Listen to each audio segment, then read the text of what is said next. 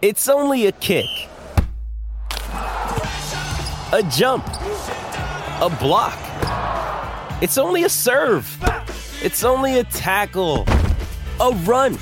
It's only for the fans. After all, it's only pressure. You got this. Adidas.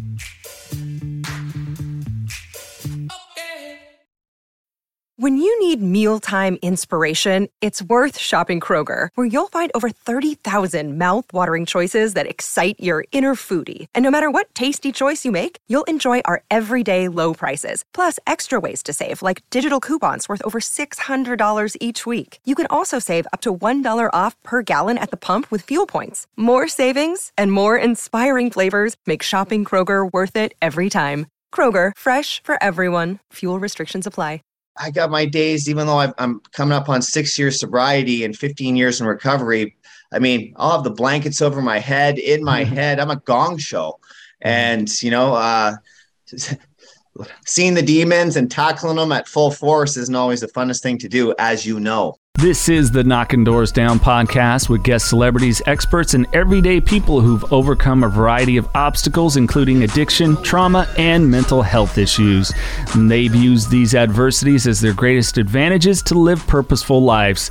And that's what Knocking Doors Down is all about.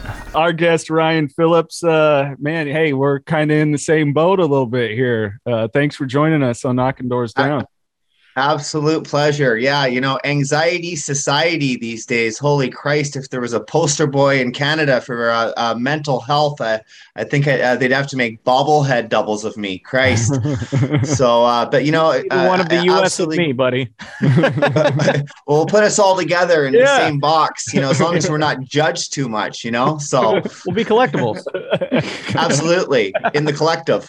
Yeah, in the collective. Well, I mean, speaking of, I'm assuming, I know for me, with my addiction, primarily alcoholism, man, fell off during this pandemic. Did the pandemic just screw with you a lot? Well, I mean, mentally, spiritually, emotionally, it's taken its toll on billions of people in the world. I'm a sensitive guy, recovering addict. And I mean, I guess we all have our own lived experience, but at the end of the day, it's been a Jedi mind, blah, blah, blah. It's, it's like almost like time has stood still. You don't know which days, one day to the next. It's taken its toll. And I think on all of humanity. And I think it's time for, a lot of people here just to really step up, rise up, and do the best we can to really be there for each other in all aspects of life. And, I always say there's opportunity in chaos and, coming from a very chaotic life and, just really trying to be there to help each other through these times. They're turbulent. They suck. Yeah, they do. But there's always something positive to look at in that. So, I think this great divide has been a real challenge on everybody.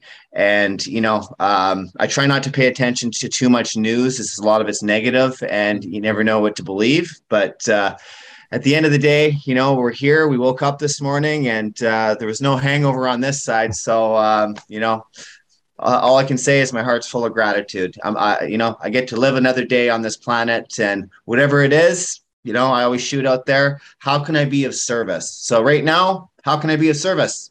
The guests on Knocking Doors Down are sharing their stories and helping start the conversation about mental health, and therefore are working to end the stigma. This is the goal of our partner, the Carlos Vieira Foundation, through their Race to End the Stigma campaign. The Carlos Vieira Foundation created the Race to End the Stigma campaign to not only change the way people perceive those who are living with mental illness, but also how those who are affected perceive themselves. The Carlos Vieira Foundation strives to support the mental health community through education, fundraising, and facilitating resources.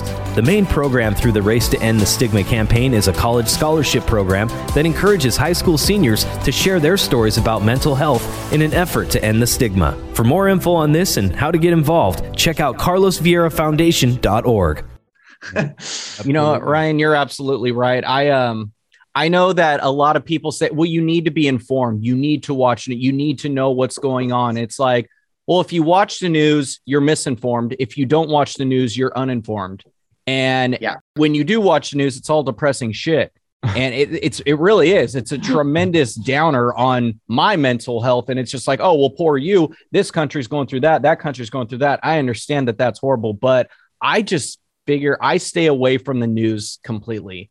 If something happens, I'm sure I'll hear about it somewhere, somehow via social media or whatever. But for the sake of mental health, I avoid the news. Does that make sense? Yeah. Oh, 100%. I mean, at the end of the day, it all comes down to the relationship that we have with ourselves. Exactly. And, when we can have, a solid, relationship with our inner being, we can actually, expand that outwards, with that vibration of love and try to like keep the fear-based mentality down to a decibel of like, and, just do the best we can to help our fellow man. And, it's, whatever we think about, we bring about. Whatever we focus on expands. So, if we're focusing on the so-called negative aspects of life, that's what's going to appear in our, physical reality.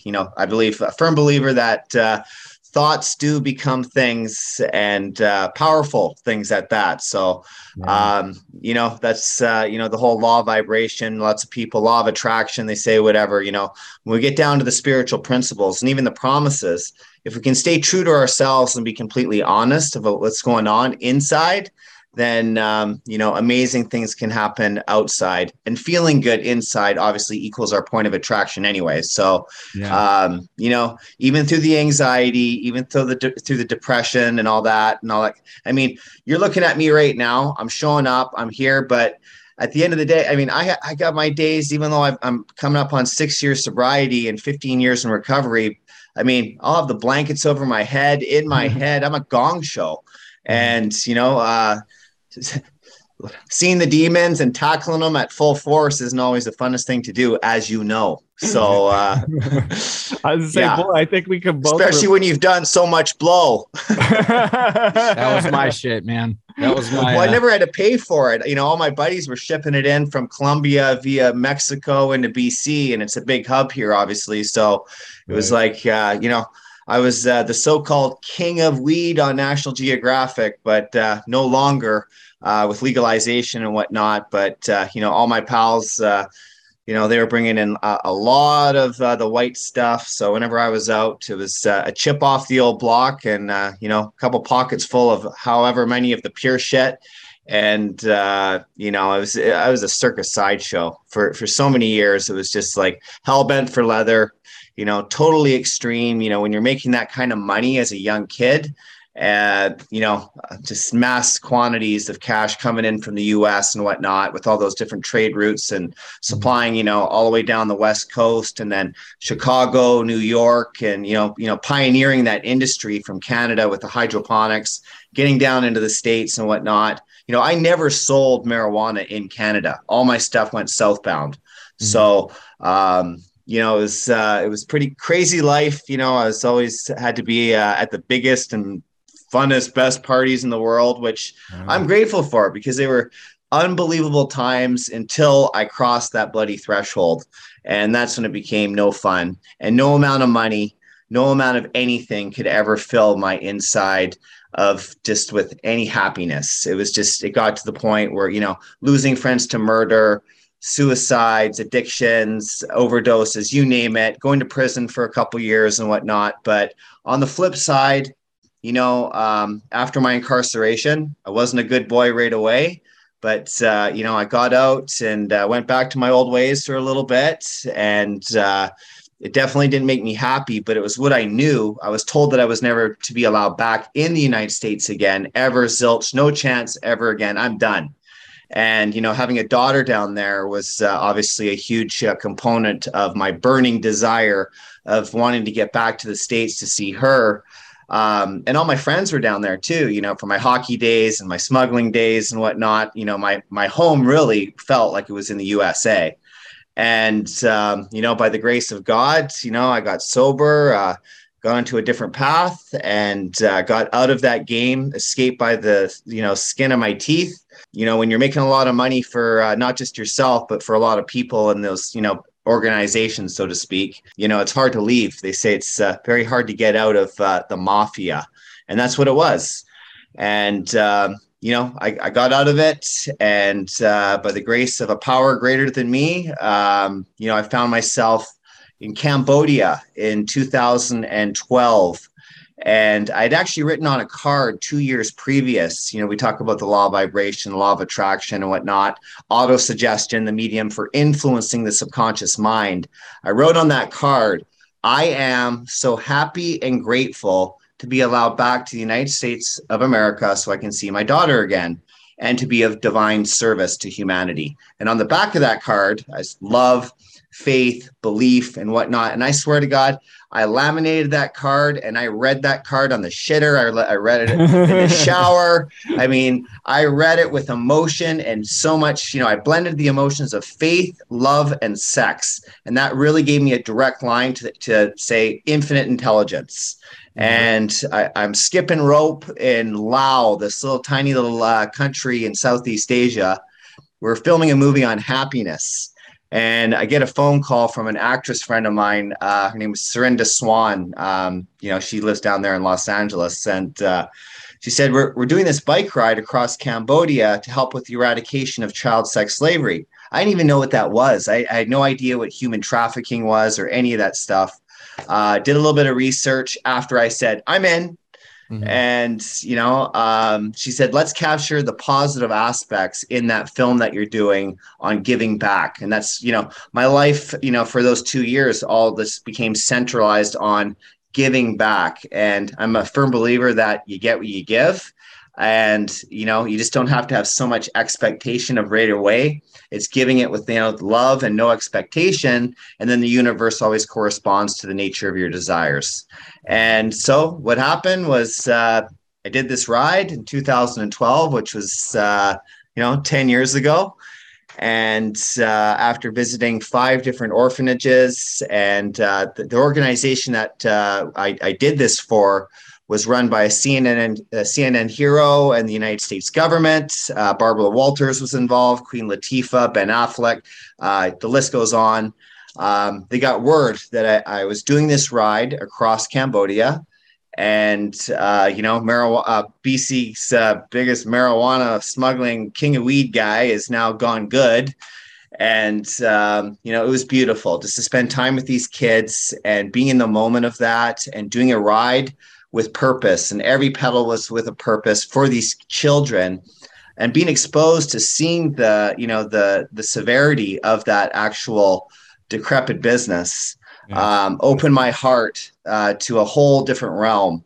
And the day after, I flew to a place called Chiang Mai, Thailand. I woke up in the morning, I checked my BlackBerry at the time, the old BlackBerries there. And there was an email in from my father from back in, he was in Vancouver. I was there, obviously. And he said, today is a day we can rejoice as you've been granted a full humanitarian pardon back down to the United States of America again. Wow. So what you believe is true. And, you know, and if you pound that into your subconscious mind, anything can happen. So, and it happened. Did you know that was in the works? Nope. I had no idea. Absolutely no idea.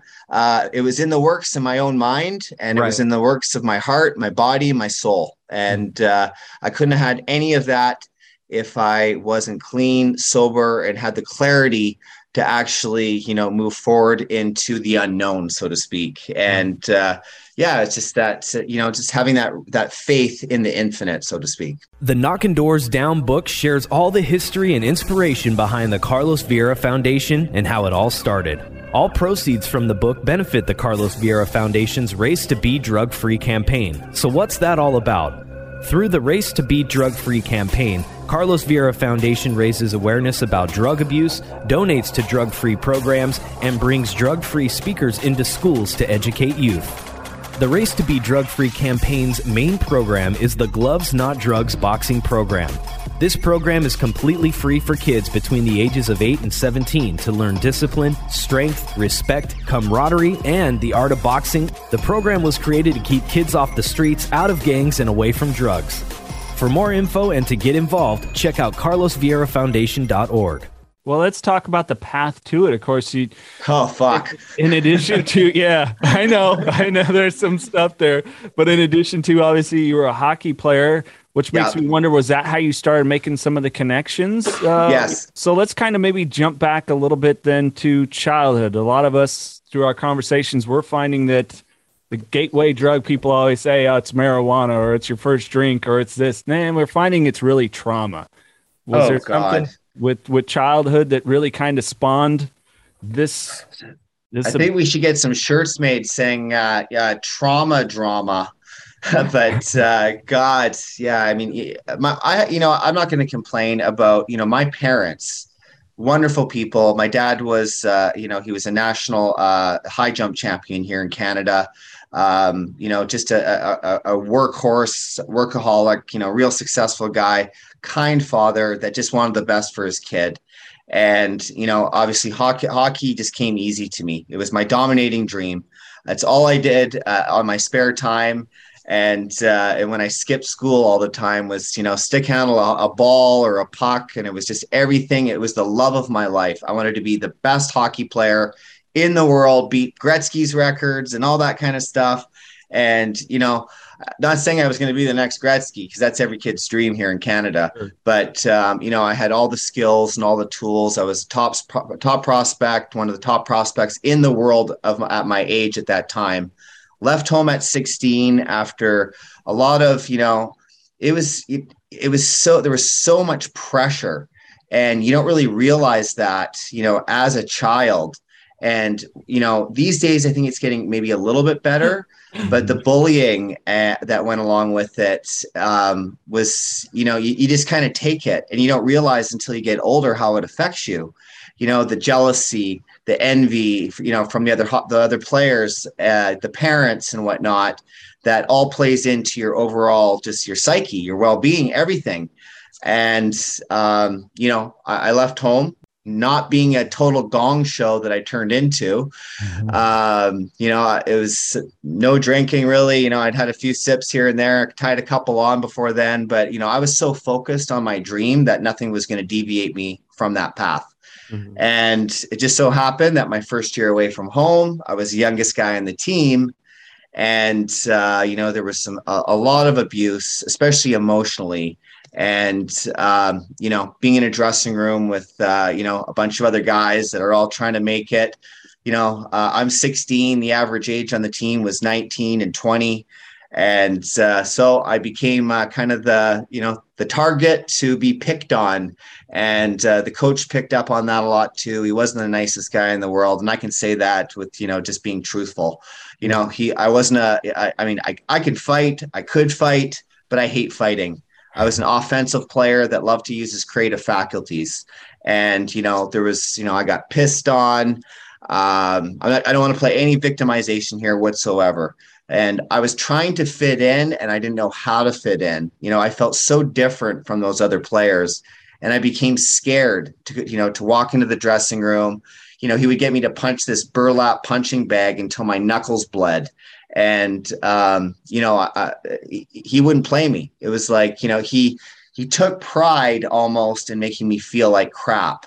And I know no one can make you feel like crap but yourself. But when you're that young and naive, and so that kind of led me on my way to, hockey and drinking, and just, that party, just crazy ass lifestyle, that celebrity status you have in the small town. And then, that leading into professional hockey is just, it's crazy. I mean, of all the professional sports, you take Major League Baseball, NFL, whatever, soccer, hockey takes the cake as far as the culture behind the actual game that we see on the canvas of ice. And I was the brunt of a lot of stuff, but it taught me a lot about how to actually treat people, that I didn't have to be the bully the next year. And, even it's given me a great platform, even into the now, where I can actually give back, talk about mental health, bullying, all these kinds of stuff that need to be eradicated from the game. It was a lot of lessons,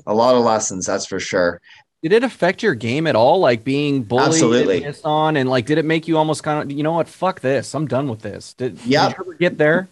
100%. There was times I didn't want to let my dad down. I didn't want to let my community down. But number one, I didn't want to let myself down. So I wouldn't talk about it with too many people. I was isolating by myself a lot of the time, unless I was trying to, fit in at one of these parties and whatnot. And, I wasn't really, I wasn't used to all these girls all over. Yeah, it's like, all the groupies and whatnot that kind of goes along with it too. So, I was, I lost my way. I just didn't know really who I was.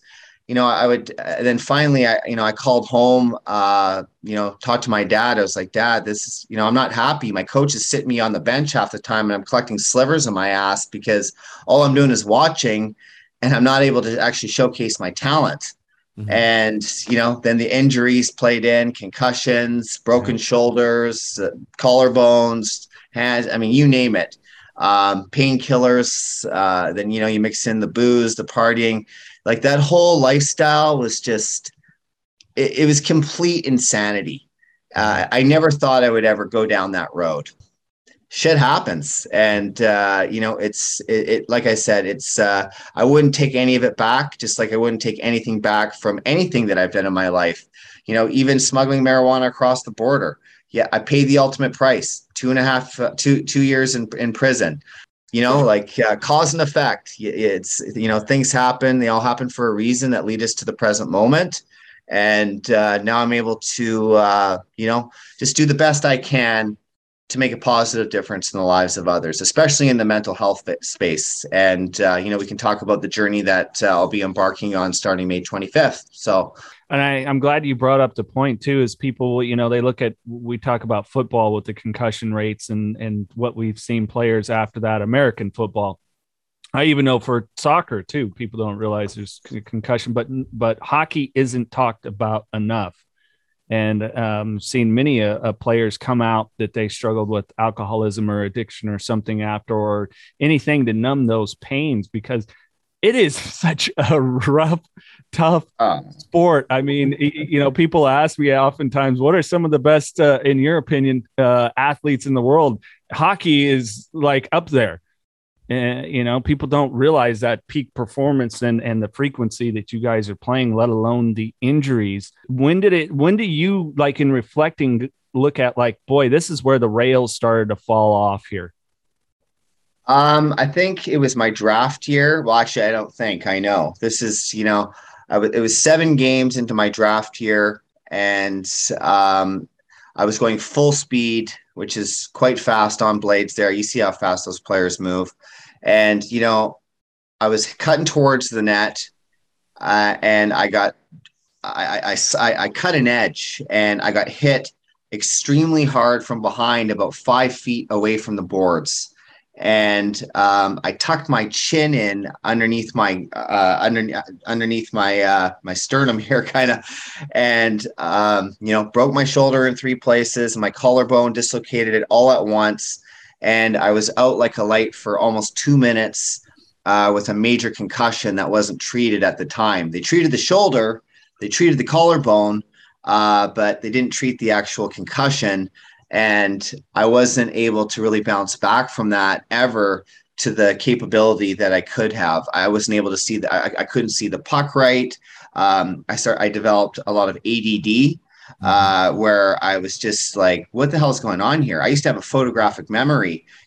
Playing hockey, you're using all 6 senses. You got to know where all 6 players are on both sides of the rink.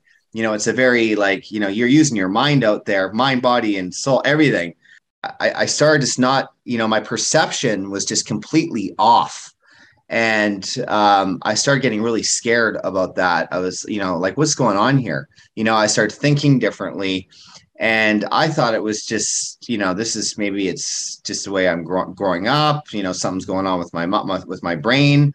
Many years later, I was diagnosed with bipolar. Later to find out the bipolar wasn't bipolar, it was post-concussions that had never been treated. And I worked with, I still continue to work with a doctor who's at the head of his field of neurology called, his name is Dr. Ashkan Jalili. And he did a lot of his studying down there in Los Angeles. And he said that I've had over 50 concussions in and out of hockey, sport related and unsport related. But that one concussion that I took after SPECT scans and whatnot, I actually was drilled at the crown of my head, and a bleed went down all the way to the amygdala. And the amygdala is the core center of the brain, which is the seat of our emotions. So basically, for the last 30 some odd years, I've been kind of like on the fight or flight thing.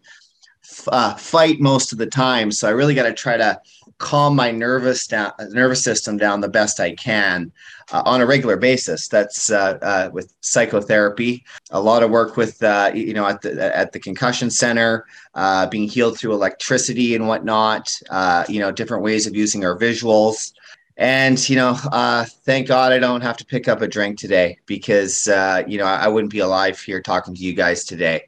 Drugs and alcohol definitely played a big factor in, expediting, I would say, what was actually going on upstairs there, because there was so many headaches and pains and just like, the feeling of like, what the hell's going on? And the only thing that was actually making me feel better a lot of the time was, drugs and alcohol. And then I would come out of a 3 or 4 day bender in Las Vegas or wherever the hell I was in the world, because I'm all over the map, and it was just brutal. Like literally my head felt like it was going to cut, like my brain was going to seep out of my ears. So, glad those days are over, and I don't have to, put a bill or a straw and just came into a finger pinch at the end where I was just stuffing it up my nose, or all the MDMA. And God, I've done every drug under the sun, mixed with, I don't know how many Texas Mickeys and you name it. So just a circus sideshow. All of that being said, how do you feel about hockey today? You know what? To me, it's one of the most amazing, beautiful, creative games in the world. Right. But you get onto the whole PTSD thing of life.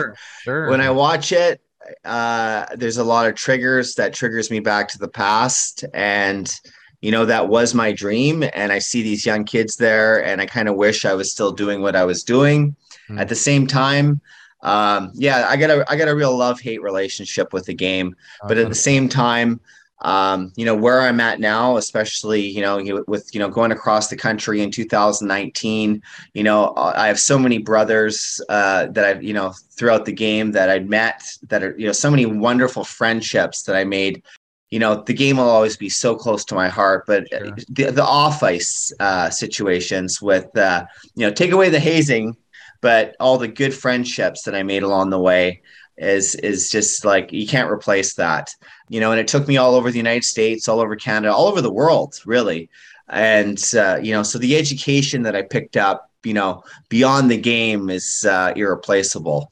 And, these days, being able to go into other hockey locker rooms and just, being on the public speaking platform of, say, a TEDx or whatever, whatever I'm called to do, any media platforms that I do when I'm, say, going across the country or something like that, I get to educate these kids, young men, I should say, and just try to lead them on the right path, and give them, some motivation and some inspiration, and, just give them my own true lived experience on, what the ramifications are about, even the way you treat your players, like we're only as good as our weakest link. So it's very important in anything, not just hockey, not just, life in general.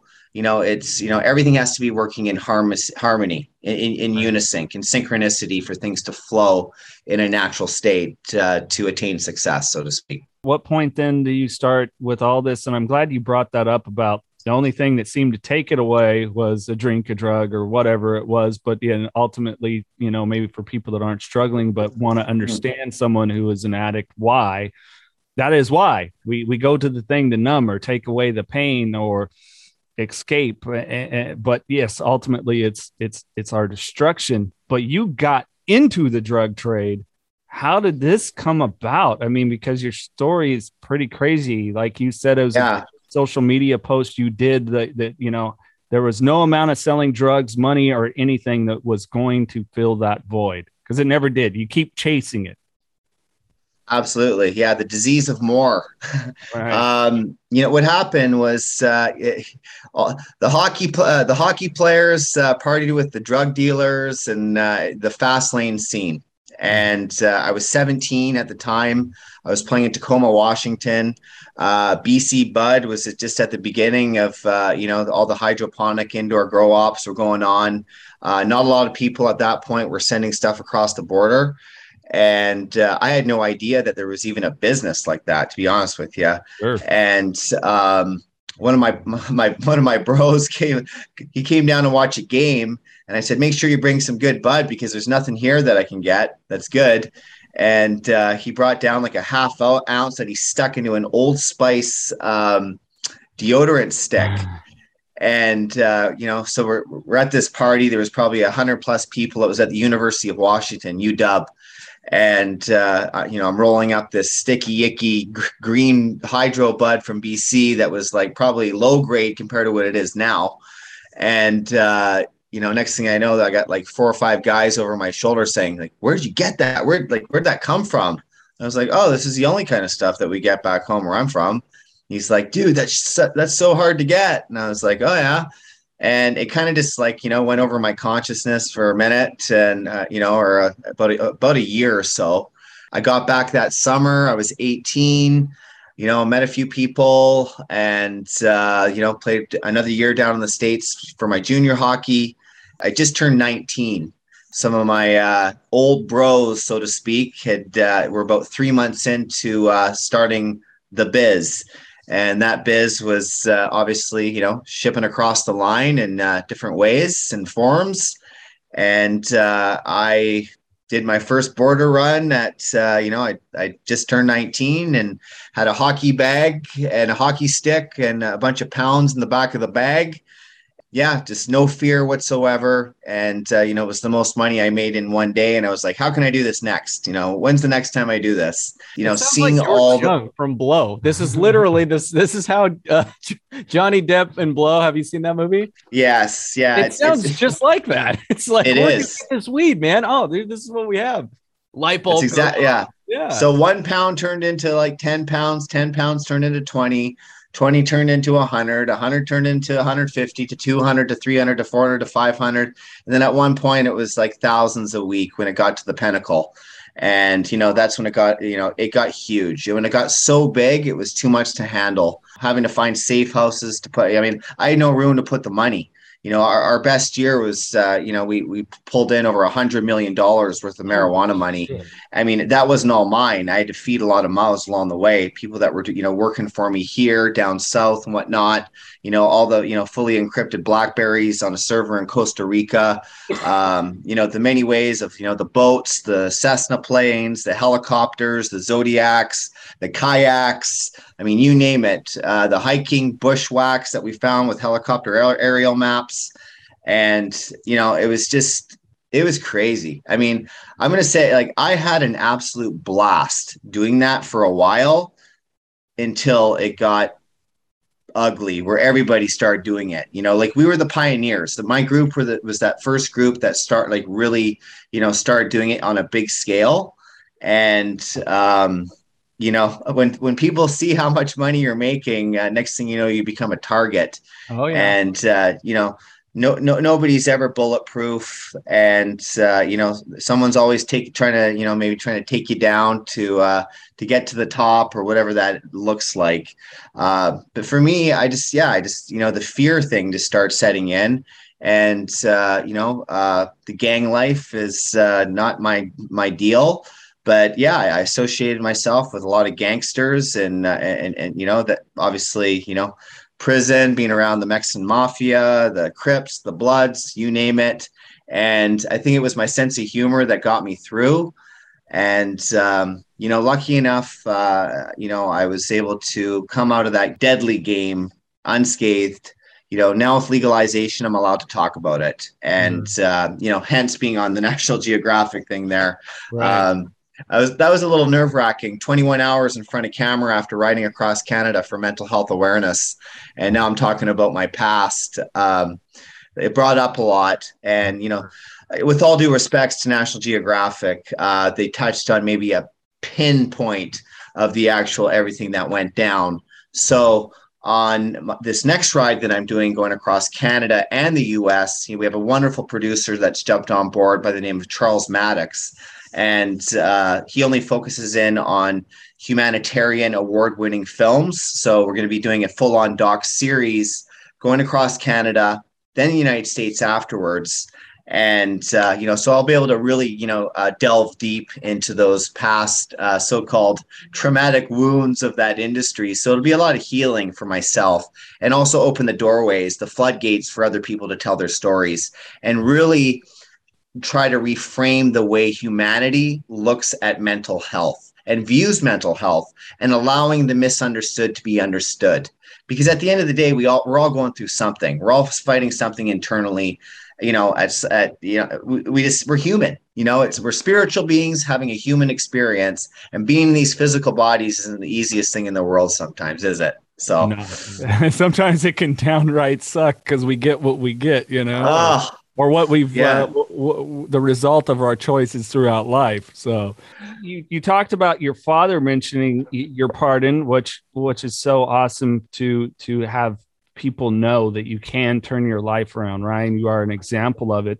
But what was the relationship with your folks when you were doing all this shit? I'm assuming that was an incredibly fractured relationship that you had to rebuild too. They were aware of what I was doing, and, obviously they weren't super proud.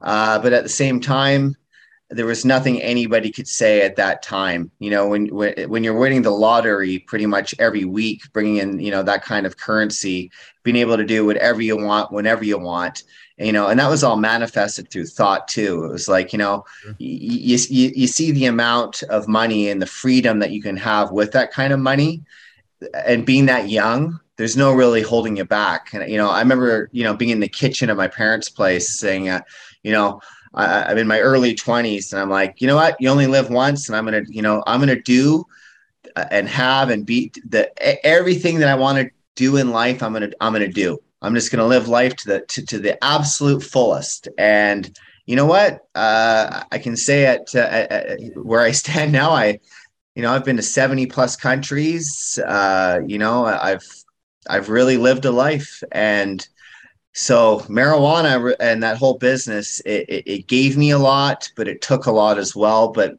at the end of the day, it taught me a lot, and it taught me a lot about relationships, and, the relationship, obviously with myself, but with my parents, even though they looked down on it, they were still, they spent a little bit of that money. And, it's hard not to. Temptation makes a fool out of all of us, that, in many aspects. And when your father is seeing you bring in like that kind of money and burying it in the backyard and shoving it in one of the safes, and then I had to have people, set up in apartments all over the bloody city, because I literally didn't know where to put all this money. That was my biggest problem, is I didn't know where to put all my money.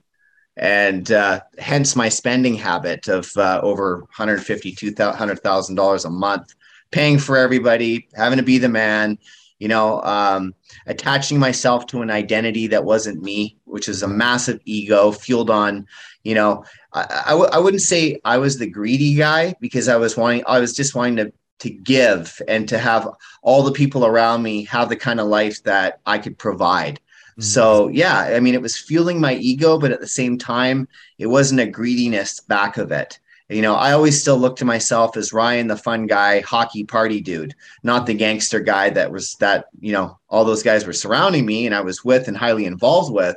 At the end of the day, you are who you hang out with. And so I was looked at as one of those guys.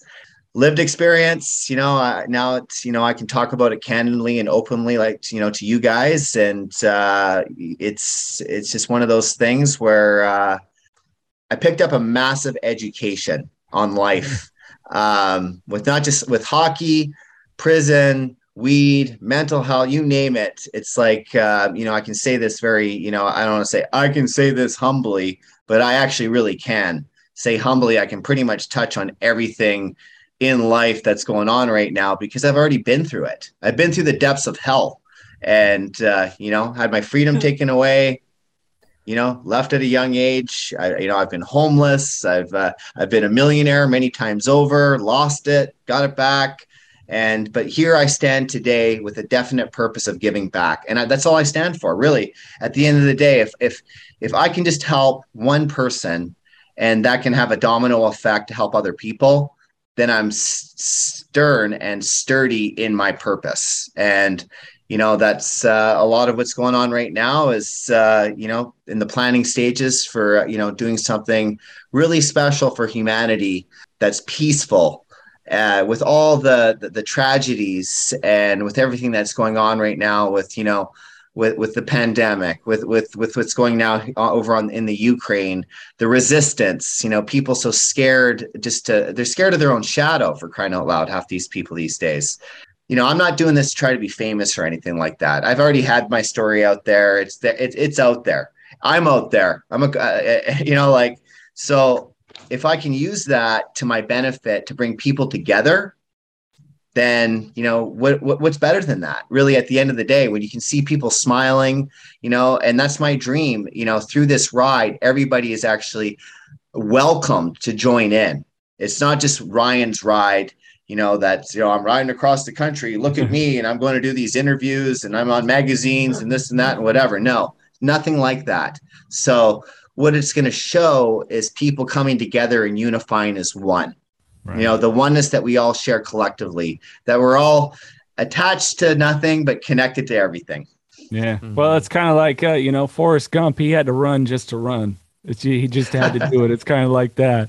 What do you think the biggest issue or stigma around mental health and trying to get people to understand this stuff? Because years and years ago, it would be if a person's bipolar or anxiety, depression, or whatever, just, that person's crazy, which thank goodness we've moved past that. It's, if someone's having a heart issue and they're taking a medication for it, you don't shame them. But if someone's bipolar or something, there's people that still shame someone that might have to take a medication or something. So what do you see as some of those biggest struggles in really educating people on mental health issues? I believe that there should be absolutely no stigma whatsoever when it comes down to mental health. Everything starts up at the top anyways. Our body follows our mind. So at the end of the day, cancer, any other disease, is there a stigma around diabetes? No. Is there a stigma around multiple sclerosis? No. Why should there be a stigma around anxiety that's making somebody feel dissociated, out of body, feeling off or whatever, alcoholism, anything that's, in the mental health realm? There should be absolutely no stigma. We have all these days, like, here in Canada, it's, I don't want to disrespect Bell Let's Talk Day. One day a year. Are you kidding me? Every single day of every single moment should be a mental health day. Check up from the neck up, whatever you want to call it. But there should be absolutely no shame whatsoever when it comes down to, if you're feeling off in any way, if you have to go to medication, if you want to take that route and that's going to help you with the neurological chemical imbalance that you may have, then that's the way you got to go. I do it the natural way. I'm not on any antidepressants. I tried the bipolar lithium there for a while when I went across Canada, and it was bleeding through my skin like battery acid. So that's actually how I realized that I wasn't bipolar. I took bipolar meds for a little bit and they didn't work. I thought they were working, but really I was getting the natural endorphins by riding my bike across these countries and fueling my brainstem and my vagus nerve with natural endorphins and having a healthy diet. And, I'm a firm believer that, associating ourselves with positive, like-minded people that rise us up is of utmost benefit to our overall well-being. We take on the dominating thoughts and actions a lot of the people that we hang out with. I woke up today feeling a little bit off, but at the same time, I was like, I'm super stoked. I'm excited. I get to go on knocking doors down and share my story a little bit, and maybe somebody will listen to it and get a little bit of inspiration that, if I can do it, if Ryan Phillips can do it, anybody can do it. Because, I mean, I tell you, I'm not unique in any ways, but, like I said, I've done a few things, and, but I don't plan on giving up anytime soon. I really want to ramp things up. This movement is near and dear to my heart, not just for Canada, but for humanity. The one thing I do know is that we need more peace, more serenity, collectively. And that doesn't matter if you're an alcoholic, an addict, or whatever. We're all suffering in some way because of what's been going on here the last 2.5 years. And people are sick of it. I know I'm sick of it. Like, I am just literally done with this. And so it's, this is a weekend thing. Teamwork makes the dream work. Come March 25th, dip those wheels in the Pacific and shoot down to the Atlantic and get her done again, and then start off in New York, and then come and visit you boys in LA. That's where I'll be finishing when I get down to the US side. So, but it's heart-wrenching to see how many people are falling to the wayside with this and really giving up hope. And so if we can give hope to people, at the end of the day, it's all about hope. And, using our energy and balancing that energy and be able to expand that energy outward so the world can see how much awareness can come through definite action. So, at the end of the day, Ryan, the weed guy, the weed smuggler that has a story probably crazier than George Jung from Blow. I can guarantee you that. I was in negotiations actually with HBO to get a series out with the whole life story, but I don't think anybody can play me. So I was just going to ask, that was one of our questions, is who would play you in a movie? Hey, Ryan, exactly. I'm not the best actor, but I'll give it a shot. I didn't study it. Well, it's funny. I was at Universal Studios about 5 years ago, and they were trying to negotiate that. And one of the producers that I was talking to, he's like, "Oh, I think Channing Tatum would be a good guy." And I'm like, that would mean I would have to teach him this and that and this and this and this and that. I'm like, all the lingo that went along with it. I'm like, I just don't think anybody could do it the way. I mean, Robert Downey Jr. Oh, he'd be a good sidekick. Yeah. And he's an incredible human being. Actually, I met him years ago. He probably wouldn't even remember when I was living in LA for quite some time when I got my pardon. And, so I met a lot of, known people down there, so to speak. And, a lot of people wanted to get this whole story back then, but I just wasn't ready to talk about it because there was a lot of healing that was surrounded around this whole thing. And, now I feel at peace with it. I'm able to talk about it freely because the weed is free. It's been, there's no there's no stigma around marijuana anymore. So what was the collapse of essentially your empire, your industry when you hit prison? Okay. So we were about to do a run through the bushwhack there. It was the summertime. So it was very inexpensive for our transportation costs to get it across through the mountains. And we found a route that was about 2.5 hours outside of Vancouver. And we connected the dots with these helicopter aerial maps. And so it entailed having dirt bikes on the other side of this fence, 12 and a half kilometers, which would be about 8 miles up a logging road. And then what happened was it connected to a state park on the other side. Mm-hmm. And I actually went back to play hockey for the last 18 games of that last season. I wasn't feeling good about myself for what I was doing. And I was like, maybe I'll give this another shot. My daughter's down there. Maybe things can get patched up with her mom and I.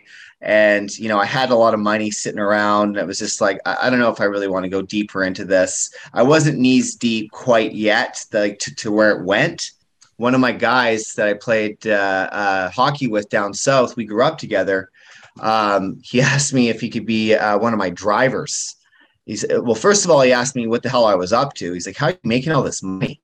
And I was like, "Don't worry about it. It's just, I kind of shrugged it off. I'm like, you don't want it. It's, something that's not in your wheelhouse, so to speak." And he just kept pressing and pressing and pressing. And then I was like, oh God, I get home. Sure enough, the first day I'm home from, the end of hockey season, which I said I only played 18 games. I'm this place called the Cactus Club. I'm on the patio. Next thing I know, I'm sucking back sociables left and right. I'm hammered off my tree, and the bushwhack's wide open. I need a driver.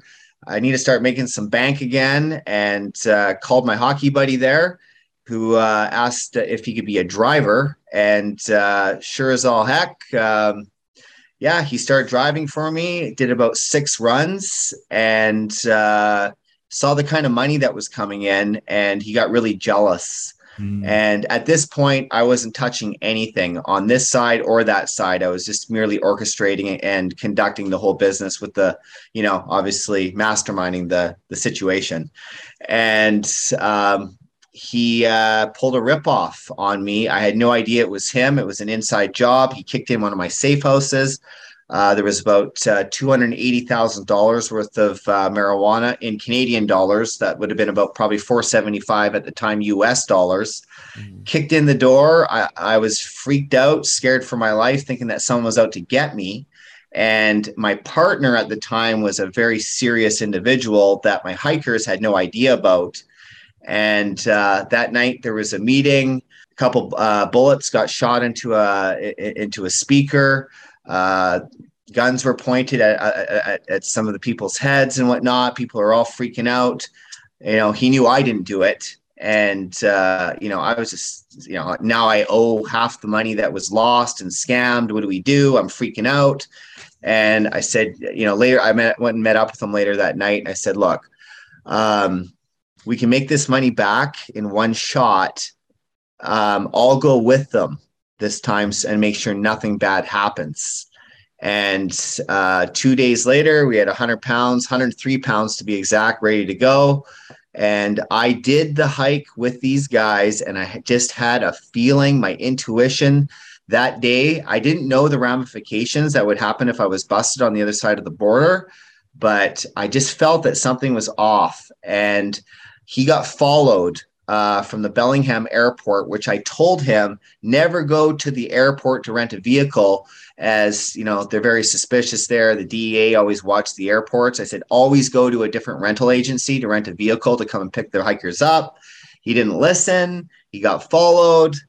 We're on the Mount Baker Highway on the other side of the border with 103 pounds inside the trunk. And next thing you know, helicopters above us, pulled over. It's the DEA, head plastered to the side of the road after 5 minutes of saying, oh, well, should we make a run for it? Well, next thing you know, if we made a run for it, we'd probably get shot at. So cuffed and chucked into the back of a Ford Expedition. And, that's where the legal process began. County jail, went to federal, and, did my time. Found out the day after that it was him that pulled the ripoff on me. And, he went MIA, obviously he was probably scared for his life. I forgave him. I ran into him a few years later, and I was like, you got nothing to worry about. Things happen. And, that's kind of just how it went down. After that, I see when I went to prison, it was like literally going to college or university for criminals. I met older guys, better connections. I got clean and sober. I was clean and sober for almost two years while I was in there. It was over 500 days I was in there, maximum federal penitentiary. Didn't see the light of day for all that time. And, but I met, some wonderful people in there. Not every criminal's bad, but what you see in there is bad. Worse than TV. I'm telling you. I don't wish prison on anybody, especially if they haven't done something super bad. I mean, having your freedom taken away is probably why I'm having maybe a difficult time these days, watching people, with all the freedoms that have been taken away from us. I'm kind of used to it because I went through it way back, but I see other people suffering, and it hits my heart. But, I got out and I had all these connections, and 3 days later I was knees deep back in the business. And 3 months later, I was a millionaire again. And, that went on for a few years. It just got bigger and bigger and bigger. But then it was like, you know what? All these friends that are getting murdered, And it just didn't matter. All those millions and millions and millions and millions of dollars that came in, none of it made me happy. And so it was time to make a decision back. It was about 2009. I was like, not happening anymore. And things just weren't working. They just stopped working because I stopped working. And I was living in this big mansion up in, it was like one of the most affluent areas in where I live here in Vancouver. And I had mirrored ceilings on the wall mirrored ceilings, mirrors on the wall. My room was massive. It was ridiculous. And I had this big party the night before, and there was, all DJ in the sunken living room. There was about 400 people there that night. And I woke up all alone. And, I had so much nose pack in me. I was picking my nose, it's bleeding. And I was like, I just kind of hit the wall. And I could not look at myself in the mirror. Went into the shower, and I broke down. I fell down on my knees. I was bawling my eyes out, and I was just like, I can't do this anymore. I just can't do this anymore. And, every time, there was a few times that I was kind of like, try to get convinced into doing this or doing that again. And it just never worked. It never set well. So it's, crazy story, but, now it's, something I can reflect on and, like I said, cause and effect. I know why I can connect the dots like a puzzle really, and just put it together and be like, now I know why that happened. And I never thought I'd say I'm grateful that I went to prison, but I am. I actually got to see it from, going from professional athlete and having all of what looks great on the surface to only having to deal with myself in there and having to protect myself in many aspects, but also knowing that I could chameleonize myself really into many different, cultures and whatnot, even in there to get by. So it just, it showed how resilient the human spirit could be. Well, before we get to our random questions, I want to ask first, what's a DSM? You got the cool infinity symbol hat and shirt for people that are listening on audio. We'll hopefully have look at the social media photos up there with Ryan. But yeah, what's that brand about there you're wearing? Oh, this is what I slept in last night. It's my pajamas. Divine Source Matter, DSM. I believe that, we all come from the divine source. Whatever religion you want to believe in, I believe in source energy, that we connect ourselves to source energy. So, it's got the infinity and then there's the matter. So divine source matter. And then we got the DSM hats and whatnot. And we also have a CBD line that's launching here in the next couple of weeks down in the United States. It won't be available here in Canada. So it's, divine source matter, CBD, and, the apparel line is being launched here in the next week. So that's globally. And 10% goes back into mental health. If people want to know more about you, find you, website, social media, how can they do that? You know what? Right now, Instagram's great. Instagram, Ryan Phillips 888. And, talk about mental health and all that kind of stuff. I'm an open book. If you send me a nice message, I'll get back to you very nicely. And I'm here to help. That's it. Well, we're going to jump to some fun here, some random questions. All right. Let's let the fun roll, boys. What's your favorite hockey movie? Slapshot. How could it not be?